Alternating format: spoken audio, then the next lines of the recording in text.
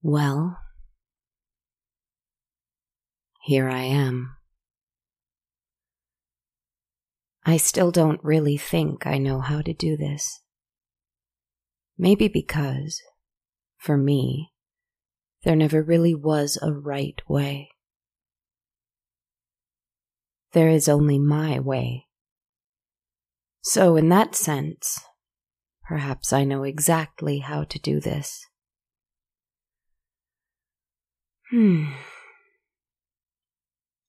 This is nice. I'm so happy to be speaking to you. It's been so long since I've spoken to anyone.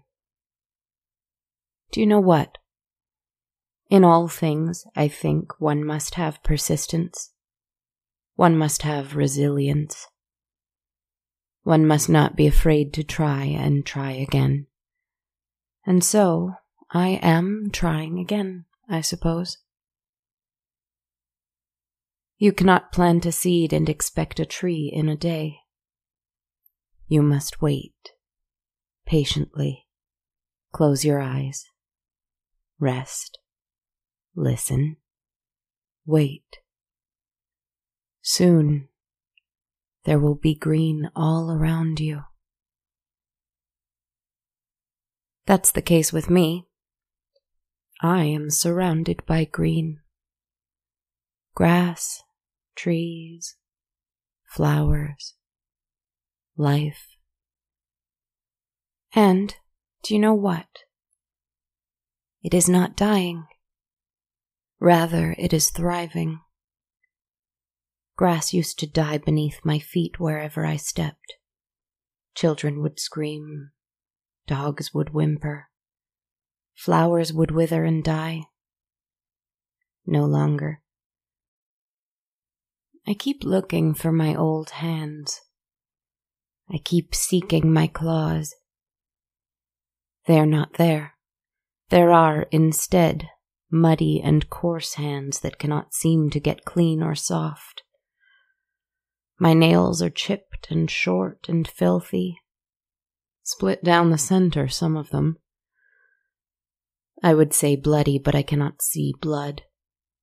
I only see dirt and grass. I keep trying to touch my fangs with my tongue, but they're not there. They are not sharp. They are no longer carnivorous. They are strong and dull. They are herbivorous teeth. My wings. No, best not to think of what I'm missing without them. But they are gone indeed. Long gone. Why is there grass in my hair? Why is there blood in my lips?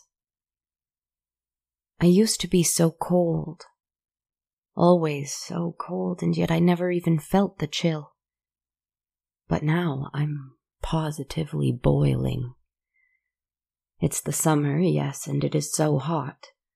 The air is so thick, I smell dirt and grass and fire somewhere. Why fire? Perhaps that's a mystery for another time. I have changed, haven't I? I think in the first 100 episodes of my story, my life revolved around the sky, the sea, places above and places below. I needed to get to the one or to the other. But now I am here. I am here with you on Earth. No longer shrouded in shadow and flying on the wind. I am walking, feet on the ground. I looked for you. I've been looking for you. All of you. Where did you go? Oh, that's right. I'm so sorry. I didn't forget. I could never forget. It's more that I just have trouble letting go of the past, of what the world was before this. I have a story for you. I used to tell you stories, didn't I? I will tell you more. By the way, I should let you know, I said earlier that I'm not quite sure how to do this. I was never sure. That hasn't changed. But I have figured out a new plan this time. I thought and I thought and I thought, and I think I thought of a solution. In my first 100 episodes, I explored the idea of telling my own story through the major arcana of the tarot deck. But I can tell other stories that way too. And so, every week, I shall draw one card from the deck. Major arcana, minor arcana, it doesn't matter. Even if it's a card I've drawn before, this card will serve to help me decide which story to tell you. What kind of story I think the cards call for each week. So this week, I drew strength. Seems appropriate, really. Strength is not about overt victory, not like the Chariot. It is not about open conquest, it is about inner courage. Quiet courage. Calm in the face of a storm. Influence and persuasion rather than control. Using one's invisibility to gain the upper hand and succeed. The ability to bide one's time and wait for the right moment to use one's power and show one's inner strength. And most importantly, the strength of compassion.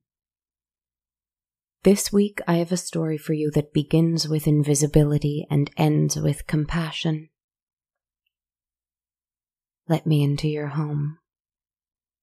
Let me onto your phone, onto your computer, through your headphones ringing out into a speaker.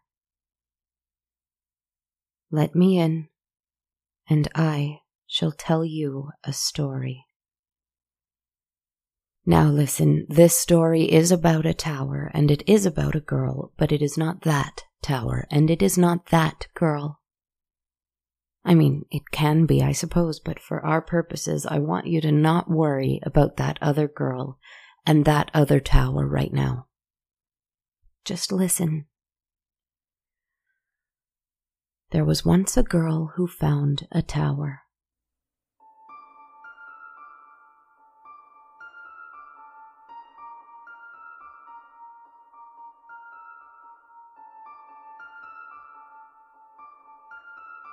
She hadn't always been there, however. No. What was she before? Was she a princess? Was she a warrior? Was she a witch? Was she a monster? No. She was a farmer. She had a little farm that she inherited. Though she worked the farm by herself, for her family had long since passed, and it was sad, but life went on as life always will. She was known in town, and she was loved. For in a small place where people have nothing but each other, we are perhaps more quick to know and to love. She worked hard, and she slept well, and she saw smiling faces every day that greeted her with joy and welcome. She often had friends over for tea, or perhaps she would spend an evening in the tavern with as many people as she could. Sometimes she would simply walk the streets to wave hello to the other townspeople, or to bring them a bouquet of wild flowers from her land. Of course, she had her differences with some people, and they with her for whatever small and petty reason people sometimes find themselves at odds with each other. But that is of very little concern in the grand scheme of things. What can I say? Other than that, for her, life was good.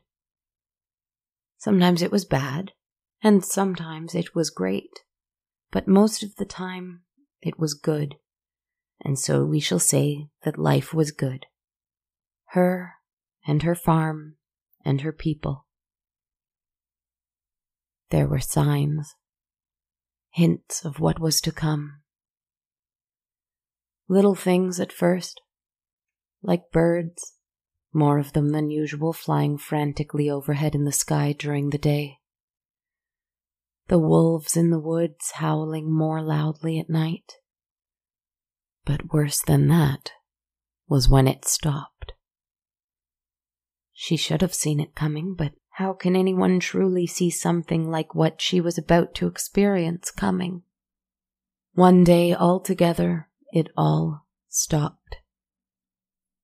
The birds were simply gone. The wolves were gone. The farm was silent. And so she walked into town to perhaps speak to others and discover whether or not they had experienced the same thing. But everyone was gone. No one was out in their yard. No one sat in the tavern. Children didn't play in the streets. No one said hello. No one bickered with her. No one did a thing. For there was no one there. It is so difficult to recall in this new form, but I do recall, vaguely, feeling this way at one point or another. Or perhaps at several points in my very long or very short life.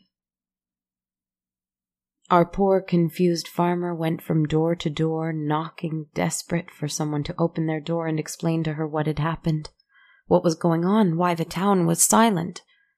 But no one did. Not so much as a peep from within. Everyone was gone. And it was for some reason horrific. Even though the sun was shining and the trees were green, the silence was devastating. Hours and hours passed. After she had pounded her fists against every door in town, she walked down the main road that would lead eventually to other places. Other towns, she hoped. She knew the wise thing to do was to return home to her crops and her rough but pleasant straw bed. The sun was setting and the road would be dangerous soon. But would it? After all, the wolves were gone. The people were gone. What would hurt her? Well, as the sun did indeed begin to set, as it must, she began to get a very good idea of what could hurt her out here. The sky grew dark. Even the lack of crickets chirping was a brutal loss to her, even if she didn't realize it at the time. She stopped walking. She didn't hear anything behind her, but she knew it was there, watching her, stalking her, waiting. She slowly turned her head over her shoulder, and there they were, in the shadows. 2 red eyes burning in the night, unblinking, unfeeling. Not human, but not animal either. They were enormous, too. Too big to belong to a person or to a wolf or to anything she had seen before. She couldn't see the face that the eyes were set in. It was too dark, the world was too dark for her to tell. The huge eyes must have been placed in a huge skull, far apart from one another, from what she could tell. So it was something that walked on 4 legs, you see. And yet, on those 4 legs, it still towered above her. She didn't move. She had her eyes fixed on the thing, marveling at its size and too afraid to run. That is, until she heard the rumble of its growl, shaking the very ground beneath her feet. That is when she ran. She took off as fast as her exhausted feet could carry her, following the road as best she could, though in the growing darkness she couldn't quite be sure. The moon was a little less than full, so it thankfully provided her with a little light. If her eyes had been on anything other than what lay immediately ahead of her, the moonlight would have alerted her to a structure up ahead. a narrow yet tall stone tower. The moonlight glinted off its highest point, yet she could not see it. So terrified she was, and so desperately she ran. She did not realize that the thing that pursued, gaining steadily on her, was indirectly guiding her to that very structure. In a matter of seconds, she was in front of a large wooden door. She raised her fists and pounded against that wood, crying out for help. When she finally thought to reach down and try the knob, she didn't have the time to notice how it seemed perfectly suited to the precise shape of her hand. She was oblivious also to the strange fact that several enormous locks and bolts were installed on this door, but on the outside. She was grateful for the ease with which the door opened against her weight. She fell inside. The only content of the room in which she found herself was the base of a winding staircase. As she lay there in shock, she almost instantly felt a cool breeze skim the surface of her skin, and it was a blessing to her. The breeze swung the door shut instantly. She whispered a soft thanks to the wind for that. "This surely will keep the thing that chases me out," she thought to herself. "I am saved." This day had been so strange, so unbelievable already, so exhausting, and the chase had taken all she had left. She barely had time to take a large gasp of air when she could hear from outside the door the heavy tread of the thing's footsteps. She heard its heavy breath, and though she expected it to be wild and vicious, it was calm and steady. And eventually, the breath grew more and more faint, and she felt the ground rumbling beneath her. The thing had taken off again, its heavy steps falling against the dirt. Just as she went to the door to open it a little and check whether or not it had indeed left, she heard those immense deadbolts sliding into their place on the outside of the door. She was being locked in. She cried out, threw her body against the door, tried to kick it down, but it was no use. She didn't even know if anybody was, in fact, on the other side, but she kept screaming at them, realizing that she was now being held prisoner in this strange place. Torches suddenly lit themselves along the walls of the winding staircase. "Come up, come up," they called to her with their warm, flickering glow. So she did. The stairs seemed never to end. Step by step, she somehow found it in herself to keep lifting her feet, although her legs trembled and her vision blurred. She followed the orange glow of the torches, and a warm light spread down into the stairwell as she neared the top of the tower. Once there, she fell to her knees and tried not to weep for the aching in her bones and the gift of what was before her. There was a warm, roaring fire inside. There was a soft bed. There were chairs and tables and walls of bookshelves all around her. She couldn't see it, but the cupboards and closets, of which there were several, had anything she could dream of that she might need. Though this space was one enormous room, it was the size of her little farmhouse.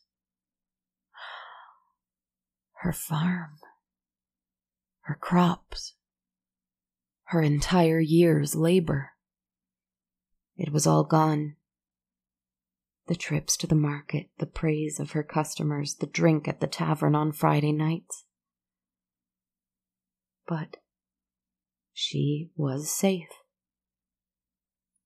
She had her life, and she knew that she was so much more than a year of labor or the earnings from a crop yield. The knowledge of this was a bittersweet comfort. Everyone in town, she thought to herself. Where are they? Why did they disappear? She went to the window, of which there was only one, but it looked out over miles and miles of land. She hadn't realized just how tall this tower was. She hadn't realized how long she had walked to arrive here. The sun was rising, and, as it did, she noticed a strange thing. It was another tower in the distance, just like the one she was in. So high, of course, and it wasn't alone. The land was absolutely filled with these towers, so close to one another and yet also very far. As her eyes darted from the towers down to the ground, she couldn't see much. She knew the thing was down there, and she could sometimes see its enormous shadowy form with its glowing red eyes weaving in and out of the trees, sniffing along the road, bounding and hunting. She couldn't see the ground near anyone else's tower, but from the rustling of the leaves and the shaking of the treetops, she realized that the land had been overrun. With what? She had no idea.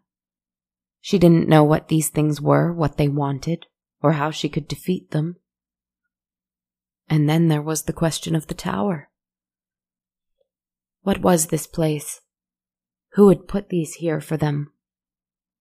This place, it looked so different from her own world that she had been used to, the world she had grown up in, the world she had loved. This felt like an entirely different time and place, a different world, or at least a world she had never seen before or thought possible. As this thought became almost too much to bear, she looked up to the sky again. As the waking sky turned from black to blue to orange and again to blue, she noticed something. There was a tiny little light flickering in a distant window. How strange. Even more strange when another nearby tower shined a little flickering light of its own in its window. And then another, and another. One by one, little lights were appearing in little windows in little towers everywhere. At first she was afraid, but then she noticed the little candlestick already waiting for her by the window,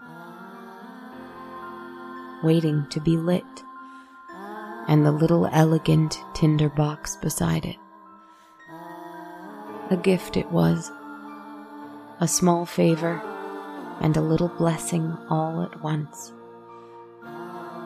She lit the candle. So that's where everyone is. She was scared and she was confused and she was tired, but she was moved to smile to herself despite all of that, because she realized that everyone was still with her. Whoever they were not gone. They were just away. And one day the locks would crumble and fall away and turn to dust, along with those things prowling the earth. And she would walk out of this tower and look for all those other candles.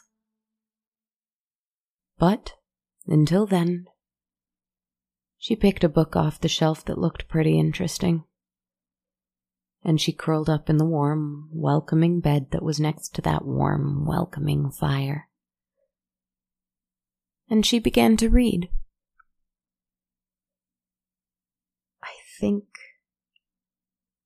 I know this story very well, I think. I must keep a watchful eye. I am in your world, on your earth, walking through your lands, but I am not a monstrous beast. In fact, I too must still be wary of monstrous beasts, so I cannot be one. Well, perhaps I can. Though I have changed since the last time you heard from me, I am still a frightening thing. I am just made up of more than shadow and death now. Now, I am the secret in the forest. I am the whisper of the wind. I am the call of the nightingale. How can that be monstrous? Even though my skin looks ever so slightly, barely noticeably really, tinged with green. And even though my hair is a tangled mane with twigs and vines and weeds coming out of it. No, growing out of it. And even though my eyes are so yellow that they glow in the darkness, like a cat with a flashlight shining on it, always and always. How can that be monstrous? Well, regardless, I thank you deeply for joining me tonight. I hope that, however different I may seem to you, it is not so different that you feel I don't remember who I was or what I shared with you before. I remember it all. I remember everything. It is still me. I am still in the world. I am still longing for a way to find my way back to all of you. We will see. It is more important that we are all safe and careful. All of us. The farmer did find her way back to the world, by the way. Of course she did, because I know this story. The story was something that she and the townspeople she loved always held between them like a secret.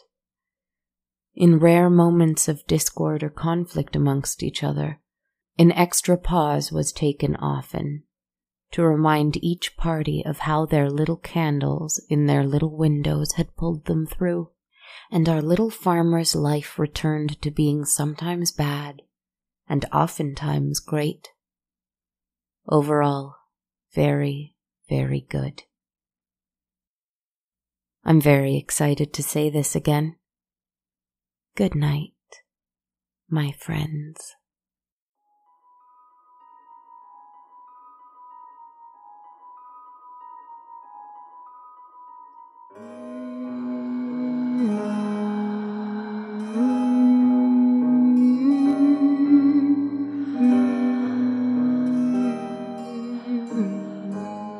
Hello everybody, and thank you so very much for joining me for episode 101, the very first episode of season 2. This is Kristen Zaza. If you're new to the show, I am the writer, performer, composer, and entire crew behind On a Dark Cold Night. Coming back after having over 3 months off after the season 1 finale feels very strange, but very, very good. Since we're starting a new season, I have a few announcements to make. First, I'm extremely excited to share that On a Dark Cold Night is now a member of the Sonar Network. Please check them out at thesonarnetwork.com.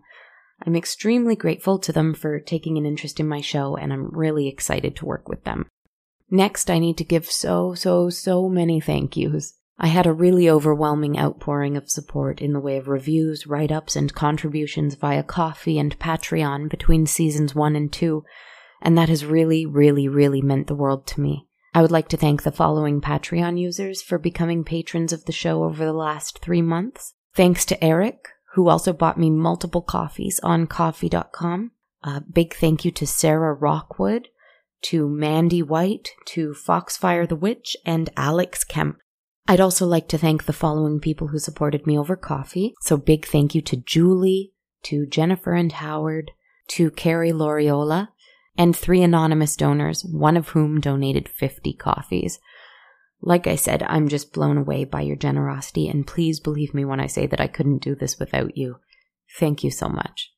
If you'd like to support the show financially like these awesome folks, you can check out my Patreon page at patreon.com/darkcoldnight, where every patron receives exclusive access to my ever-evolving soundtrack of the show. You can also make a one-time contribution at ko-fi.com, that's ko-fi.com, where you can donate the price of however many coffees you want to the show. Find me there at ko-fi.com/darkcoldnight. And finally, we do have t-shirts and hoodies available at bonfire.com/on-a-dark-cold-night. I would also like to thank the following users for sharing their very kind words and 5-star reviews of the show on iTunes. Thank you to Schnitzel Pencil 01234, Rennie A, Expensive Traffic, and Ali Panda Bears. I'm so happy to hear that you're enjoying my work, and I really appreciate you taking the time to share the word. Thank you. If you're out there listening and you're also enjoying the show, a review on iTunes, Stitcher, or our Facebook page would really go a long way.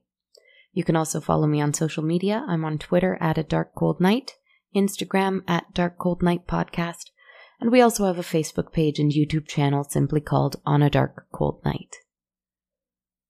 This was a long episode, wasn't it? But it's been so long since I've spoken with you. It's been really, really wonderful being back here again like this. I hope you're staying safe out there, wherever you are. Take care of yourselves and take care of each other. Sending love out there to you, my friends. Good night.